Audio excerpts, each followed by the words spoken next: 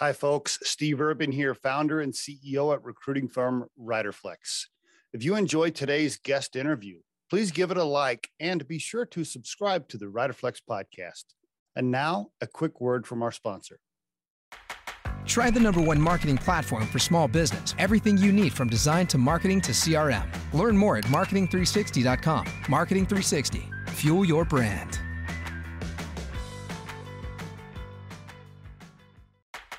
Try the #1 marketing platform for small business. Everything you need from design to marketing to CRM. Learn more at marketing360.com. Marketing 360. Fuel your brand. So tell me what's been going on with you, man, lately. We met at QuickBox. You were kind enough to let us do a search for you there. Riderflex did a search for you way back when we were first getting started. Gosh, we've placed like 2,000 people now. I think when we did work for QuickBox, I don't even know. It was probably like the first 20. Early days. Yeah. Yeah. So I know we met back then. But tell me what's been going on with Steven. Tell me, give me the update. Well, there's certainly a transitional period. We'll call it that in my life. But first and foremost, I want to say, thank you for the work you guys did for us. It was incredible. Yeah, and I really appreciate, the candidates you brought us. And I also appreciate the content that you provide on a very consistent basis. And I try to devour as much as I can. I'm just trying to keep up, but I really appreciate what you do. And I spent the first, 25 years of my life building brands. So I was more on the, consumer packaged good, health and wellness, building brands. And, when I took my last company public or previous branded company rather public, and then we merged with another public company and then exited. And it was sort of a serendipitous time of 4 other individuals that I knew from business had all just ended their latest venture as well. So we went out to dinner and actually just formulated this idea of building a third-party fulfillment center that catered to e-commerce companies. And, the timing couldn't have been any better. Yes. It just couldn't have been any better. So, and my partners were incredible. We all had a very specific skill set and we trusted each other implicitly, and we just didn't play in each other's sandbox. We just knew that when we had our weekly meeting, we were going to turn around and do what we said, and we come back next week and we will have done what we said we were going to do. And we trusted each other. And the timing of the market and the way we, differentiated the company in terms of how we manage clients and fulfillment and specialized on e-commerce. And it just, we basically achieved our 5-year plan in about 2. So that's met us kind of right in the middle there when we were transitioning from, hey, Steve, we need a really professional, experienced human resources person. And you helped us find that, right? That was the first sort of executives type search, because we were all, if you will, executives ourselves. And right. So that was the first position we needed to hire, be big believer in hiring your weaknesses. And so this was an area where we were weak. We had high turnover. We had, it's a entry-level position that requires a lot of work to bring people in, get them trained, and you have a high attrition. And so we needed someone with larger skill set. That was, one of the big first hires that we made at QuickBox. And so, we grew very rapidly. We ended up bringing in a private equity firm at the end of 2019. Yes. Okay. So we went through a transaction where there was a number of things that happened. So in between there was, we had built up to 3 different locations. So Denver was our headquarters. We had a second location in Atlanta, which was larger and had more capabilities than Denver to handle other types of businesses, like subscription boxes become very popular, where you might have like 3 million boxes that all have the same exact thing in them. Well, that requires a different setup than what we had in Denver. So a lot of robotics and machinery and things. And then we added a third facility up in Wayne, New Jersey. So that was to help us. Our strategic vision was to always, no pun intended here, but box in the United States. With QuickBox was you needed to be within at least, 2 days or less of 99% of the homes in America. And the reason is because Amazon really had set that bar for consumer expectation. Like, I want it now, but now really meant 2 days or less. So in order to achieve that, you have to have those geographic locations. So we brought in a private equity firm. We sold the company. We maintained ourselves as executives to help transition the company through that transaction. And then I was the CEO for 18 months. And then we did a search for a replacement CEO.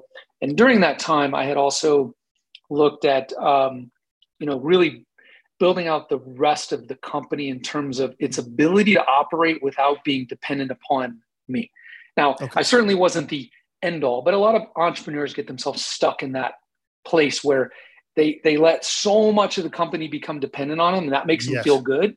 But then when you try to go through a transaction and sell the company, the buyers say, oh, well, you're the glue, so you can't leave, right? And you got to unwind all of that because you really don't want a business to ever be dependent upon one person. So we went through, we went through this transaction, and then that led to finding what I would call a next level CEO. And we brought her in, Irene Sharmak, and she's incredible. She's very experienced in the logistics and fulfillment world. She just has a lot of tenacity. She's very commercial facing. She understands the value of relationships, which I was very big on. And then I've now transitioned into a board seat as an active board member on QuickBox. And then I think we'll get into a few other things, but just transitioning into some other parts of next chapter of life. I mean, what a fast, scale up. Wow. To grow that quickly, to bring on a PE firm that fast, and then transition into another CEO in how many years? What was that? A total of how many? Well, it was 0 to 100 million in 4.5 years. So it was a rocket ship ride. Wow. And then 18 months later, transition a new CEO in. So that's 5.5, 6 years there span, where again, we achieved in 2 years what we thought we were going to in 5. It just, the timing just, again, was just perfect. And I'd like to, thank you. And I'd like to think that we did a good job of servicing our clients, because otherwise they wouldn't have, came to us and been with us. Exactly. But the timing of just the growth of e-commerce and the value proposition that we had, I think really played suit to, where the market was headed. And it just happened a lot faster than we originally anticipated. Did you have to raise cash to get it started, or you and your co-founders just bootstrapped it and no cash until the PE firm came? It was completely bootstrapped. In fact, we originally, had put together, the business plan, and it was a very conscious look at how do we want to build this company from, a short term and a long term. And this was I still remember this offsite meeting we had with the 4 other founders, where we basically, in a very spirited way, debated our business strategy and the creation of it for, a good day and a half in a boardroom, where, a couple of them wanted to be, very technology driven, and we're going to invest, millions of dollars in technology. And, we really came to this epiphany, if you will, inside the meeting, where we thought, there's only, when you look at strategy, it's kind of triangulated between, operational excellence and low price, and then, innovation. And so you have to pick one, and you have to just excel at it and build your strategy around that. And you can support it with a second, but you can't be all 3. And a lot of times, I find that small businesses, especially when they're starting up, they just skip that step, which is very, very critical step, is develop a clear and compelling strategy. In other words, how are you going to win, right? Because if you don't, I'd rather have a strategy that's wrong than not have a strategy at all. Right? Because you don't have a game plan. How are you going to win? How are you going to get people to believe in what you're doing? And how do you know what to execute against? And so, we spent a day and a half developing that. And it really came down to just not being very capital intensive. We needed the building, right? The one you came into in Denver, and we walked in, and I remember scratching my head thinking, how are we going to fill this thing? Right? Well, less than 12 months later, we were thinking, what's going to be our second building? Because it was filled very quickly. So, it was,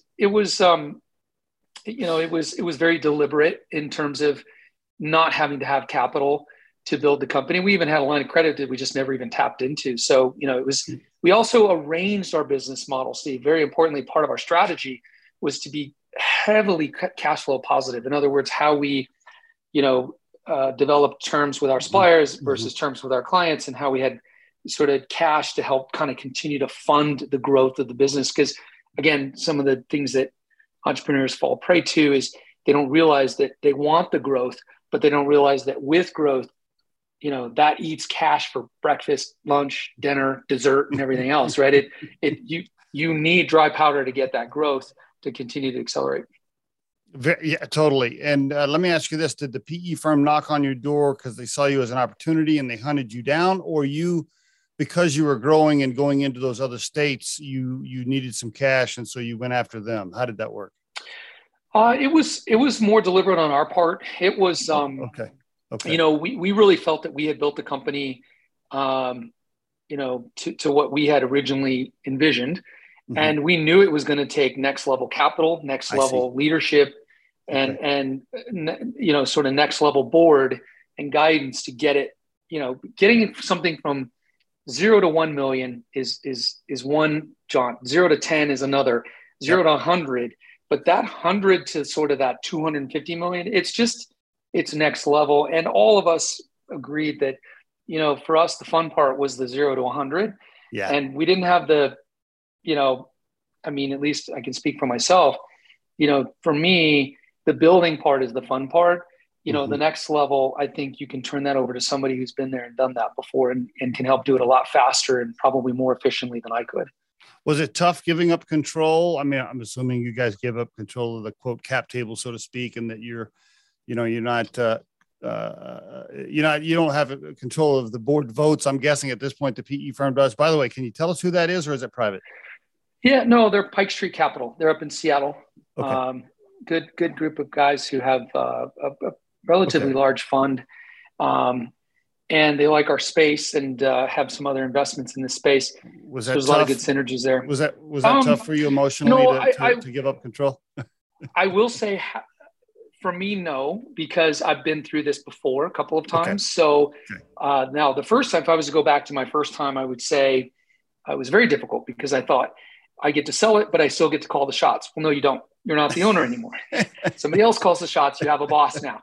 And being an entrepreneur my entire life, at least my entire professional life, that's a very difficult thing, is to all of a sudden have a boss. And so for this one, no, I knew what came along with it. Okay. I knew that, after you do a transaction, there's always that honeymoon period, and then that wears off, and then you get into the brass tacks. And but as long as you have a good partner, that transition can be more palatable. I've been on both sides. I've had really bad partners who afterwards said, "Hey, remember all that stuff we talked about? We're not going to do it. This is what we're going to do." And I thought, "Oh my God, who did I go into business with?" And then these gentlemen that we partnered with, they've been very supportive of the growth of the business, and so it wasn't as difficult. I think maybe for some of the other founders, this was their first transaction. I think it was probably a little more difficult for them. But again, I can't speak for them, but I know that first time you go through it, it is a little bit troubling to give up the reins and not be the one who has to, who's calling the shots, so to speak.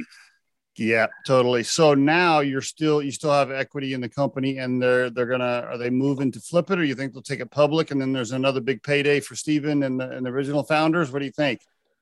So we certainly did retain some rollover equity. They have a pretty long time horizon. So if you look at your partners, and this is just something that took me time to learn, is different levels of and ranges of capital sources, that normally aligns with their objectives and time horizon. So typical private equity firm could be 3 to 5 years. Some can be 5 to 10 years. They tend to take a longer approach in their time horizon. So it's not a quick, press the accelerator, make it grow at all costs and then flip it.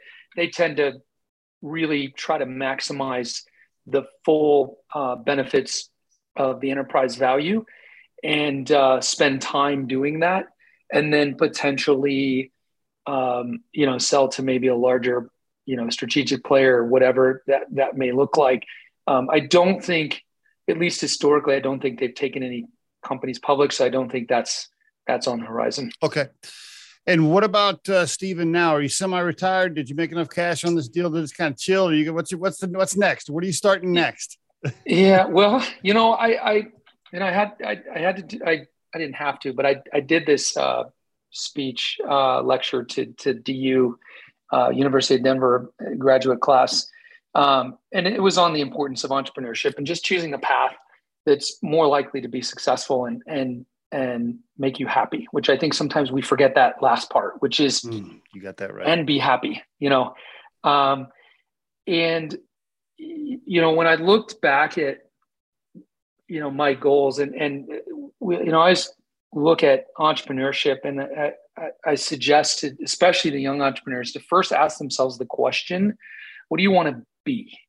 And that question is usually framed with, do you want to be famous? Do you want to be wealthy? Do you want to be an operator, or do you want to be legendary? And there's no wrong answer. It's just, what do you want to be? It's good to know the why behind where you're headed in a very personal way. And you can be, one can lead to another, but you usually need to pick a lane. And there's good examples for all of them. I mean, you look at somebody, one of the greatest operators that we've probably ever known in our lifetime, would be Warren Buffett. Now, you might look at him and say, well, his goal was probably to be wealthy. I would argue his goal was to be a great operator at what he did. And he still does it today.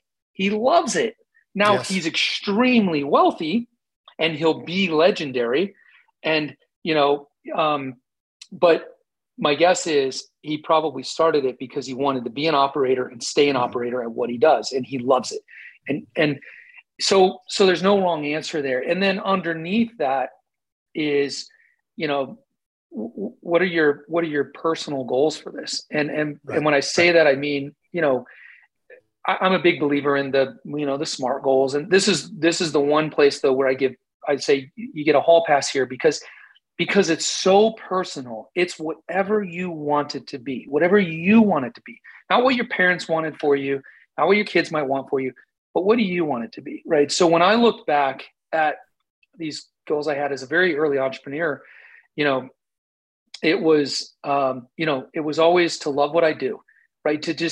To wake up every day and feel like I'm really enthusiastic about what I'm doing. That doesn't mean there's not hard days where you just like, I just want this day to end and stressful, but it just means, relatively speaking, when you wake up on Monday, you're not dreading the week.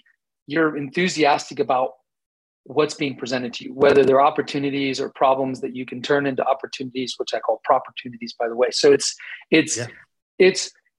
just, do you love what you do? Because the day you stop really, truly loving what you do, you need to stop doing that, or find a different way to do it, or find different people to be around you, or whatever it may be that is keeping you from loving what you do. And also, as cheesy as it sounds, I truly am a big believer that if you do love what you are doing, it doesn't feel like work. You just get into it and you love it and you enjoy it. And then the second thing was, I always had this number in my head, and I don't know where it came from, but it was always to just build a $100 million company. And I came close a couple of times, but I didn't get it. And then I finally got it with this last one. And it just felt like this huge accomplishment. Was like, that's great. I did it, not a $1 billion unicorn. It wasn't. And again, it's personal. It's what you want it to be. Right. And then it was, to have an exit or exits or whatever, to create, freedom to have opportunities to do what I choose to do with my time. And, thankfully, through my professional career, I've been able to achieve those. But again, it's also something that's very, important to that exercise and critical, is that you and each person understands that those goals are yours and they're personal. They don't need to be time stamped. They don't need to be, action oriented. It doesn't need to have all the rules. It just needs to be, what do you want to try to achieve? Because it's your measuring stick. Everybody has a different, it can't just be, one thing. I think it sometimes encompasses several things. So, setting out to do that, and putting myself in that position, it's now given me the opportunity to just I needed to take a break. I'm sure. It'd been, a good solid 25 years of go of working around the clock. And, as an entrepreneur and a business owner, it's not a 9 to 5.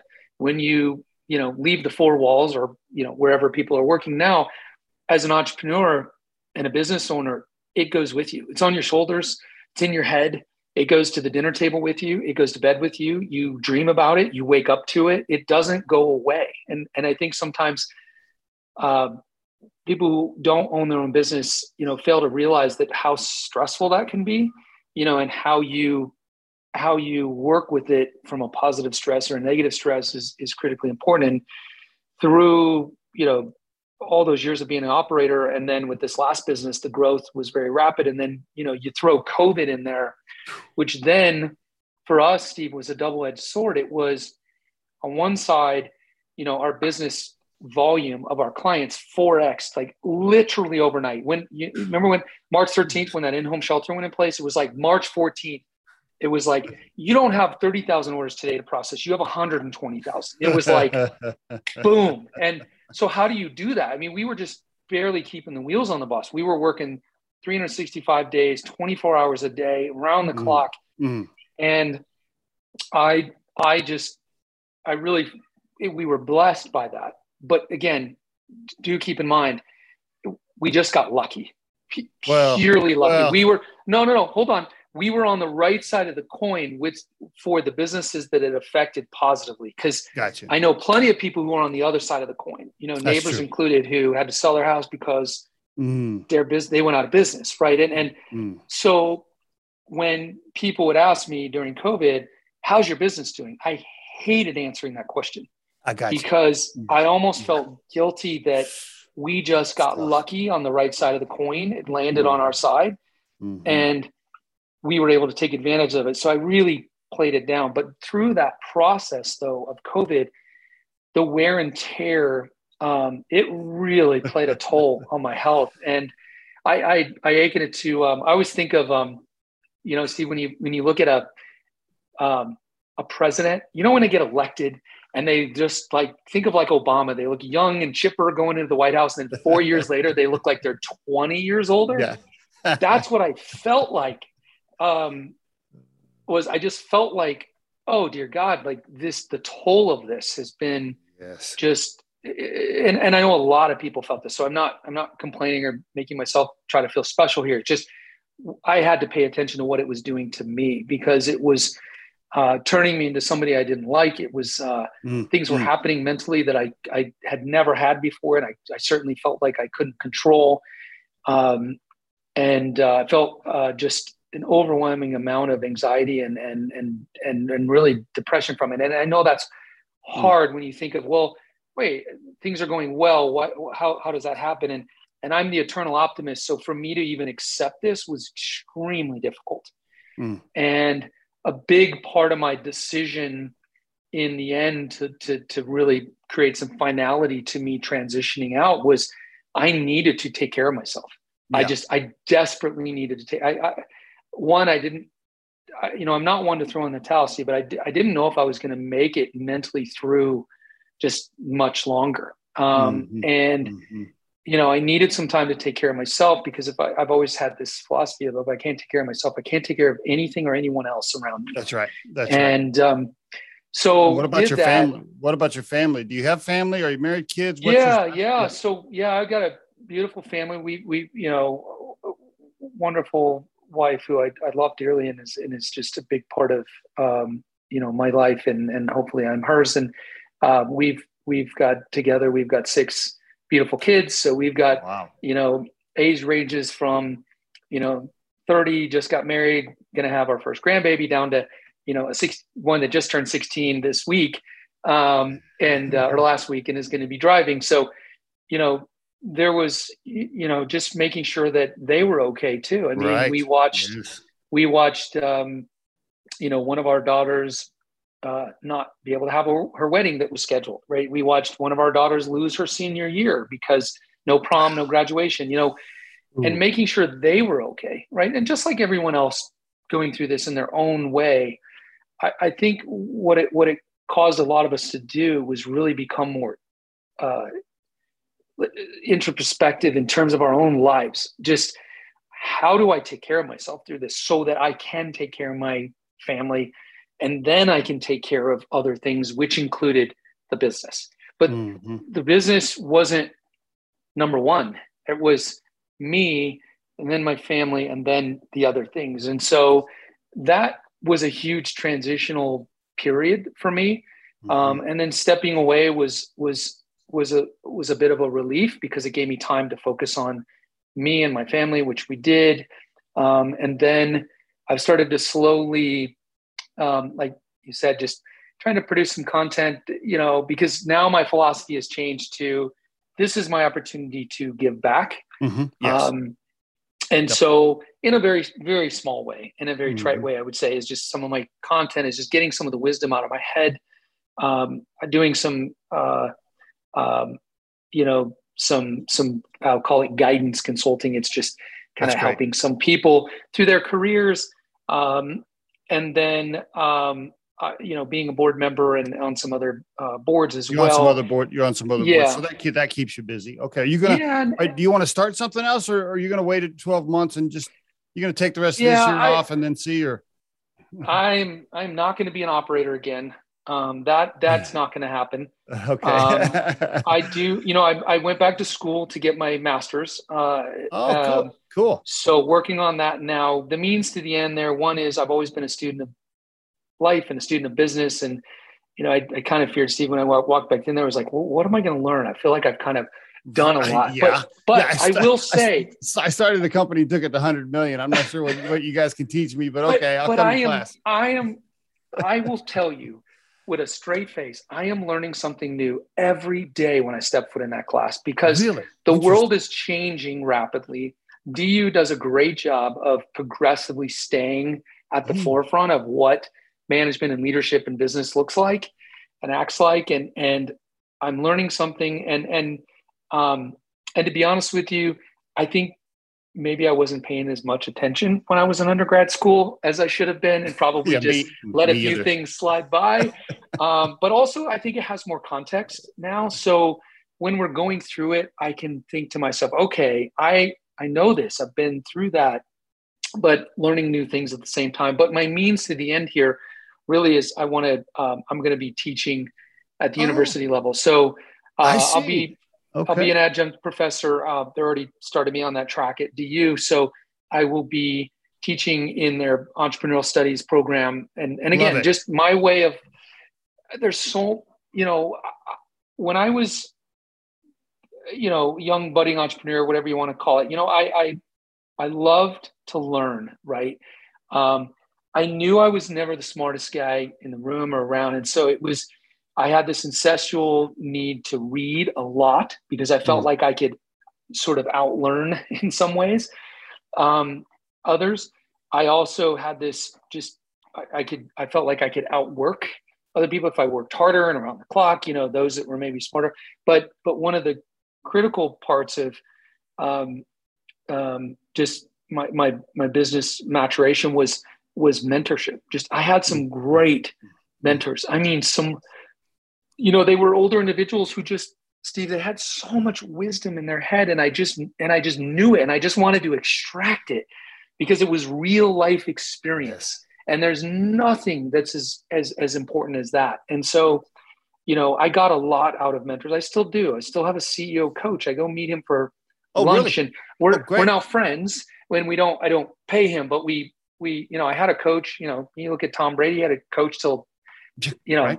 All the way through his 22 years. I mean, the best get better because they still have coaches. And so, I kept my CEO coach, and we're friends, and that's great. We went and had lunch the other day, but I still, Sorry, my cat just jumped That's up all here. right. And Yeah, missed no worries. Yeah, it's all good. and so I still learn things, and I still go to lunch with a little bit of an agenda of, hey, I'm kind of having this trouble with this thing, and can you kind of walk me through some of your wisdom? And so I think teaching will allow me that opportunity to just take some of that wisdom here and give it back to I those love that. budding I love entrepreneurs. that. Yeah, I love it. So it sounds like you'll do some teaching. You might do some investing, but you're not going to be the operator. You're going to sit on a few boards, maybe something like, does that sound right? That's the future? Yeah. And I've wanted to never say never, right? So, in looking at what's out there and seeing what's going on, but right now I'm just really very content and fulfilled with what I'm doing, and which is probably doesn't seem like much, but no, it between does. that and the a lot of personal stuff that I've been working on, it has certainly filled my days. But I think as I start to move forward, I'll find a few more things to occupy my mind. Is your wife at home, or what's she do? She works, she's been with her company for, I think 22, 23 years. Okay. They're based in Texas, but she works remote. Oh, so you guys are trapped. You guys are trapped in the house together. Is she like, hey, get the hell out of here? You're getting on my nerves. We have two separate offices. Yeah.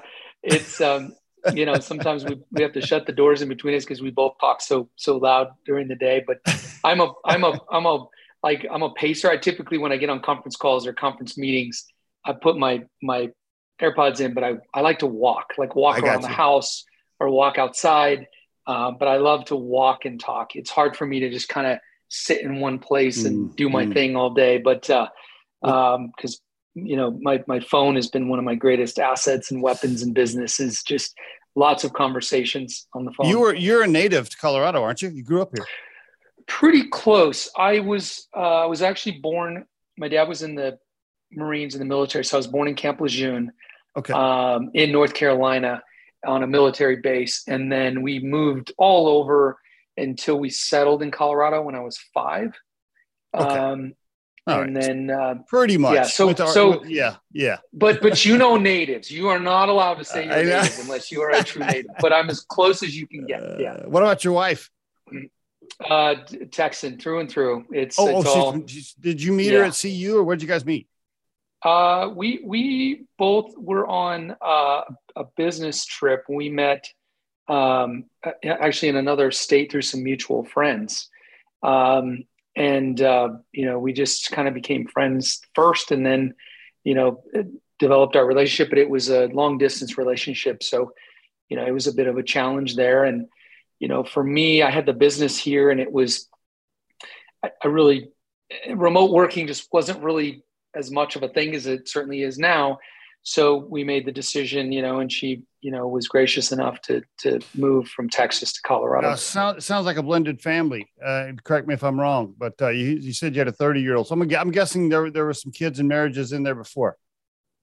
Yes. So we both, had failed at our prior marriages. And I think, just like anything in life, you learn a great deal from the failures. It's hard to learn from your successes. You do, but you just don't see it as wisely as you do when you fail. And so, I think we were able to take that and really use that to benefit us in a relationship, and, really structure things a little differently. And, the challenge, of course, with blended is the kids, and, the acceptance of one another, the acceptance of, new parents' acceptance of a new blended family. And that's certainly, not without its challenges, and, of course, difficult to really, work your way through that.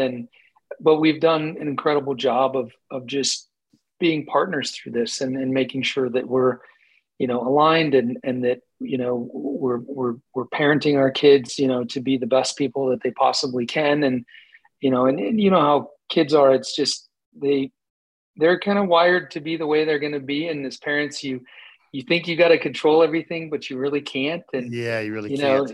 Nature's going to have its way with them, and you're going to nurture them as much as possible and guide them to be good people and have good hearts. And for us, part of that was having Christ in their heart, and just understanding, how to be a good person with kindness and compassion, and making as best choices as they're going to make, and knowing that we just can't control every move. And I think, key. From what we've seen and in our kids, we've done I would have to say, a pretty incredible job. I mean, they're turning out to be great people and good human beings. And, the people that, we have one that just got married and another one that just got engaged last week. And that's great. He came over and asked for her hand in marriage, and that's the way he was raised. And we thought it was great. And we couldn't have asked for a better kid. So we kind of see how it's progressing, and we certainly couldn't be happier for them. And hopefully some small part of that was the way in which we parented them. You took on two of the most challenging things that you can do as a human being. Number one, be an entrepreneur, and number two, go through a divorce and then get remarried with a blended family and be a stepfather. I mean, those are not easy things. Yes, I would agree. And I think, I could be wrong. And, divorce is one of those things that, I don't think anybody goes into a marriage with like a plan B, right? You don't just assume right. It's going to fail. And so when it does, it's especially for men, I found, in talking through that, it feels like a great failure. And it's difficult to accept. And during that time, what it also did was it really took my eye off the ball in running the business. And it just, because emotionally you're drained. It's excruciating. And my business went through a very hard time. And frankly, I will never forget the conversation. I had, my bank came in, and there's a banker up in Boulder, and I won't say his name because I think some of your listeners may know him. And he's a pretty popular guy around Colorado. He sat across the table from me and he said, "Stephen, banks don't like to be equity partners, and you've kind of made us an equity partner. In other words, you've lost so much money that you're in trouble. We're going to have to call your line of credit." Ooh. And our line of credit at the time was about $2.5 million. Well, it wasn't about, it was fully maxed. And I had no idea. And he said, "You got a week to take care of this." And I mean, Steve, I'm not one to throw in the towel, but I will tell you, I watched my life just sort of flash before my eyes in that moment, and thinking, how am I going to do this? And the next day I had a CEO group that I belonged to. They're called Vistage, and they have CEO peer groups, and you probably heard of them. Yep. Great group that I had. It was about 13 CEOs. And I went in there. We had this morning check-in, right? You went around the room, did a quick check-in. How you doing? How you doing? How you doing? And they got to me, and how you doing? I'm doing good. We went to move to the next guy, and our moderator, Mickey Fain, he said, "Stephen, hold on a second. You're not good." And I was like, "What do you mean?" He's like, he could feel it and see it on me. And he's like, "You're not good. What's going on?" And boy, oh boy, I had a full-on just breakdown. I just lost it. I was just crying, just because I thought, this is it. Like my bank line's been called. I'm going to have to file bankruptcy. I'm probably personally going to have to file bankruptcy. I'm going through a divorce. Like, how much worse could this all be? And were you already, by the way, can I just ask from a specific perspective, were you already out of the house? Were you like living in a little apartment away from your kids? Like that kind of painful stuff? Yeah. I mean, interesting you should ask that. I was actually living in my office. So when my kids would stay with me, I'd rent a hotel for a day or two, and then they would stay with me at a nearby. They thought it was a blast. They still think that was some of the most fun times they had, was sleep over in Dad's office. But it was to say, it was tough, and it was really, really tough. And, I'll never forget the person next to me. I had my head down in my arm. I didn't want to pick my head up. I was just crying. And the guy next to me, we kind of went through a lot of, there was a lot of questioning and answering, and it was a very good support group in there. And his name is Greg Greenwood, and he was sitting next to me, and he put his hand on my back, and he slid this little piece of paper across, and he said, "Stephen, I want you to call this guy." I was exactly where you were 5 years ago, and he helped me get through it. And I think he can do the same thing for you. And I remember grabbing that piece of paper, and I didn't feel like a whole lot of relief from that. It was just sort of like, well, that was nice of him. And, if I trust Greg. So we went through our session that day. They were once a month, all day session. I was on my way home. I got home and, or rather to the office, walking up, and I thought, you know what, I'm going to call this guy. So I called him. His name is Terry Schreier. He actually resides up in Boulder. Okay. And he said, well, why don't you come up to my office tomorrow and let's talk about it. So I thought, okay, what do I have to lose? And, there's a lot at stake here. I certainly, need to hear this guy out. So we spent a couple hours talking, mostly him asking me questions. And he looked at me and he said, Stephen, you're not going to file bankruptcy.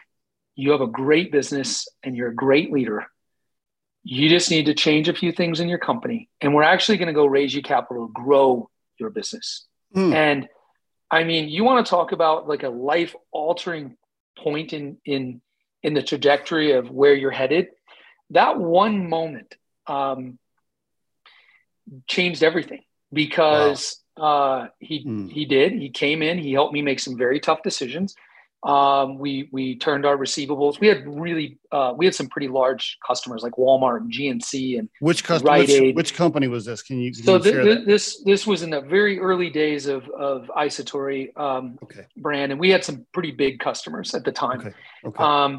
And so we were able to take those receivables and factor them where they pay you in advance, take a pretty large chunk out of it. Yeah. Yes. Much like what I would think heroin would be like. It was extremely hard to get off of once you get on it, because it just was like you needed that influx of cash all the time, and they gave it to you. But in a very they also micromanaged it and called and said, "Why'd you order toilet paper this week?" Stuff like that. It was, but the point being here is he helped us get through that. He helped us do a workout with the loan, so it wasn't just an immediate payback. It was a payback plan through installments. Because the bank's calling you every week checking in too. Oh, they wanted to basically, and I really didn't have a lot of assets. It wasn't worth them seizing my inventory. It's not like they could sell my inventory. Okay. So we worked through it. What was the line of? I'm sorry. What was the line of credit on? If there was no inventory, what was the lien against? Well, no, we had inventory, but it wasn't inventory they could necessarily sell. It was finished good labeled product inventory. A bank could take it, but they're going to get pennies on the dollar. So we and then at the same time we actually had great timing on a new product launch we had just put together. We put a minimal budget behind it, but it just took off.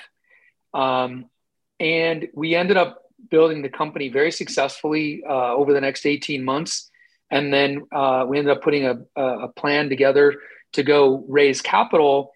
And we ended up taking the company public. So in 2012, we took the company public. I know it just went from completely insolvent to raising an ungodly amount of money by going public to really help propel the company, and it's just in those moments, right, where and I always tell my kids, you never know what's going to happen from a relationship, from a person you meet. You just never know. That's right. And I in that same CEO group, I stayed in that group for a while because it was a great group, very supportive. And oftentimes, and this, see, when you're at the top and you're an entrepreneur and you're a business owner, you don't get a lot of attaboys. You don't get a lot of peers to hang around with and go, good job.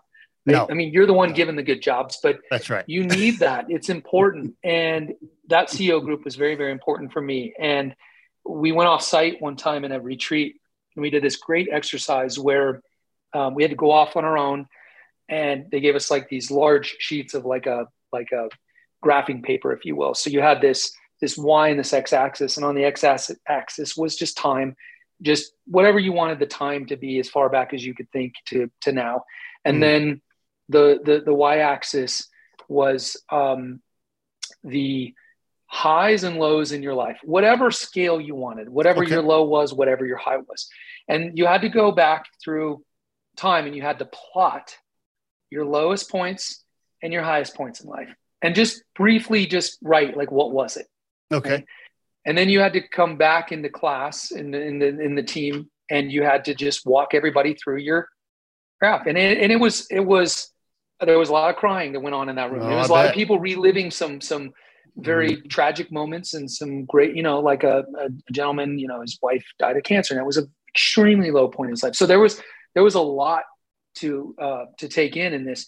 But what I found most interesting about this exercise, and I would encourage anyone to do this exercise, is when you step back from your graph, what you saw and what I saw in everybody's graphs were three things. One, after every low point came a high point.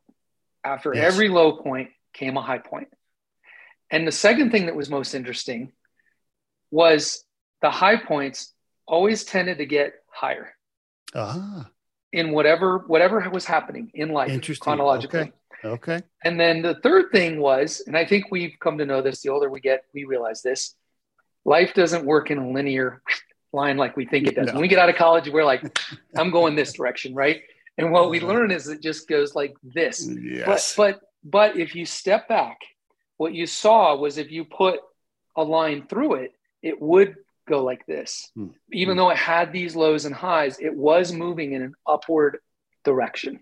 As long as you're hustling. Yeah. And I thought it was, yes, correct. And there's a little bit of luck in there at times. I think there's just, certainly you may have had the opportunity, you're in the right place, but a little bit of luck, but also you're willing to put in the work. And I loved that exercise, because I think when you just step back and everybody stepped back and looked at it, it felt, I think for the most part, very gratifying. Yes. It was like, look at my life. It's okay. Like when you put it all in perspective, it's been a great journey so far. And if you could call your 21-year-old self coming out of CU, you could probably write a book for him, right? But if you could tell him a couple of things really quickly on a quick 5-minute phone call, what would you say to him? Oh boy. I think just what I said, it's not linear. Trust me, it's not going to be linear. There's going to be lots of highs that you're going to enjoy, and there's going to be lows along the way that you're not going to enjoy, but you're going to learn a lot from those lows. That's certainly where I've learned the most. Being down, is where you really do learn what you're made of. You really do learn who your friends are and aren't.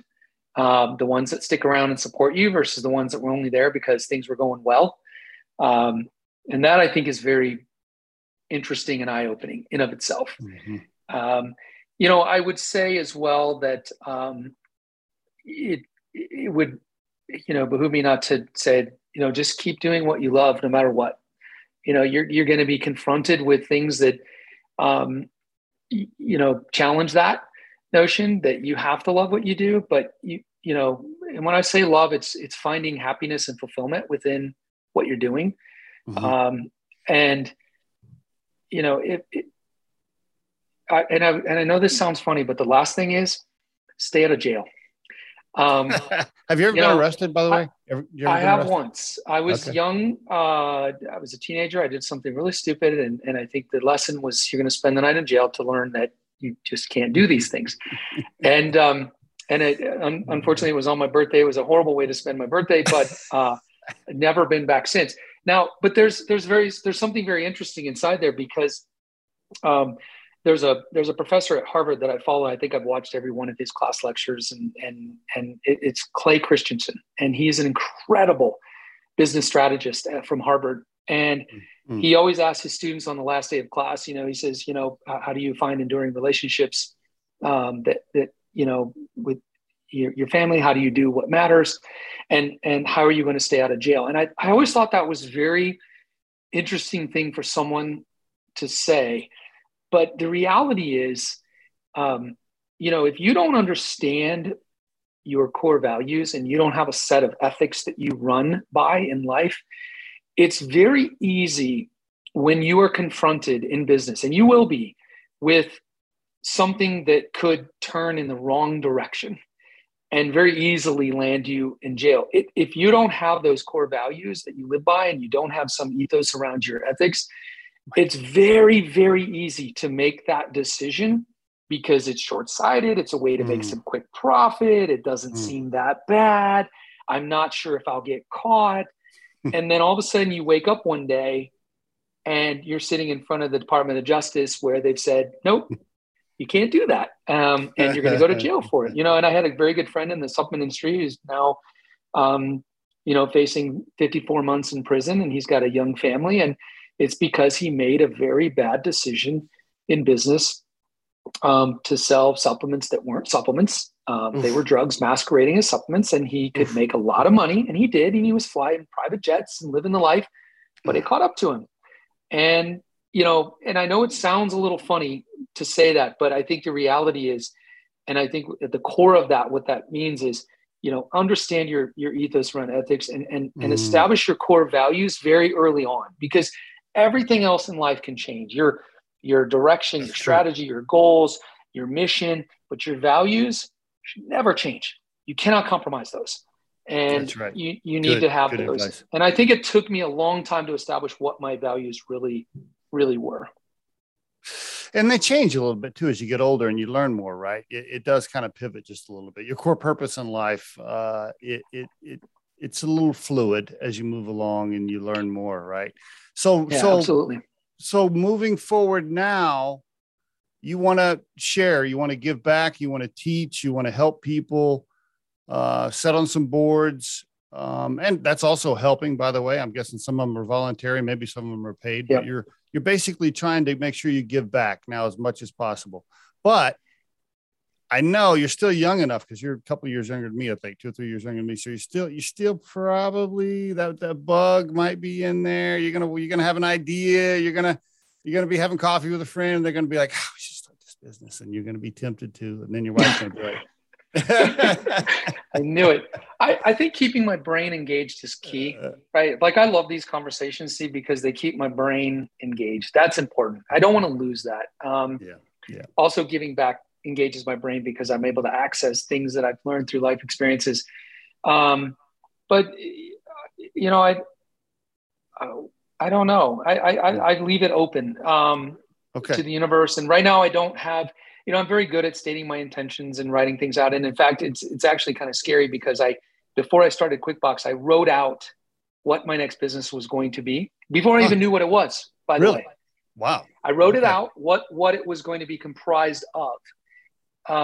And I hung that on the wall in my wife's office, and it's we look at it and just in awe because it's like, everything except one piece, it's pretty good, really came to light. And so I'm a big believer in stating your intentions. And right now I truly haven't stated any intentions around, business, if you will. And so I don't expect anything to come.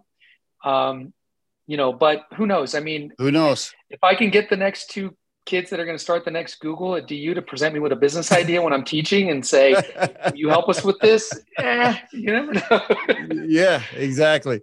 But I'm okay. I'm fine. I have enough. I don't need more. I'm not. I'm okay. I also am not driven by I need more. It's I want to continue to find more fulfillment, and that's what's most important for me right now.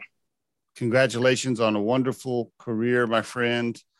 Excellent job at QuickBox. And I wish you the best on the teaching. It'd be awesome to just pop into a class that you were teaching and just listen in. So congrats on everything, my friend. Really appreciate you being on the RiderFlex podcast.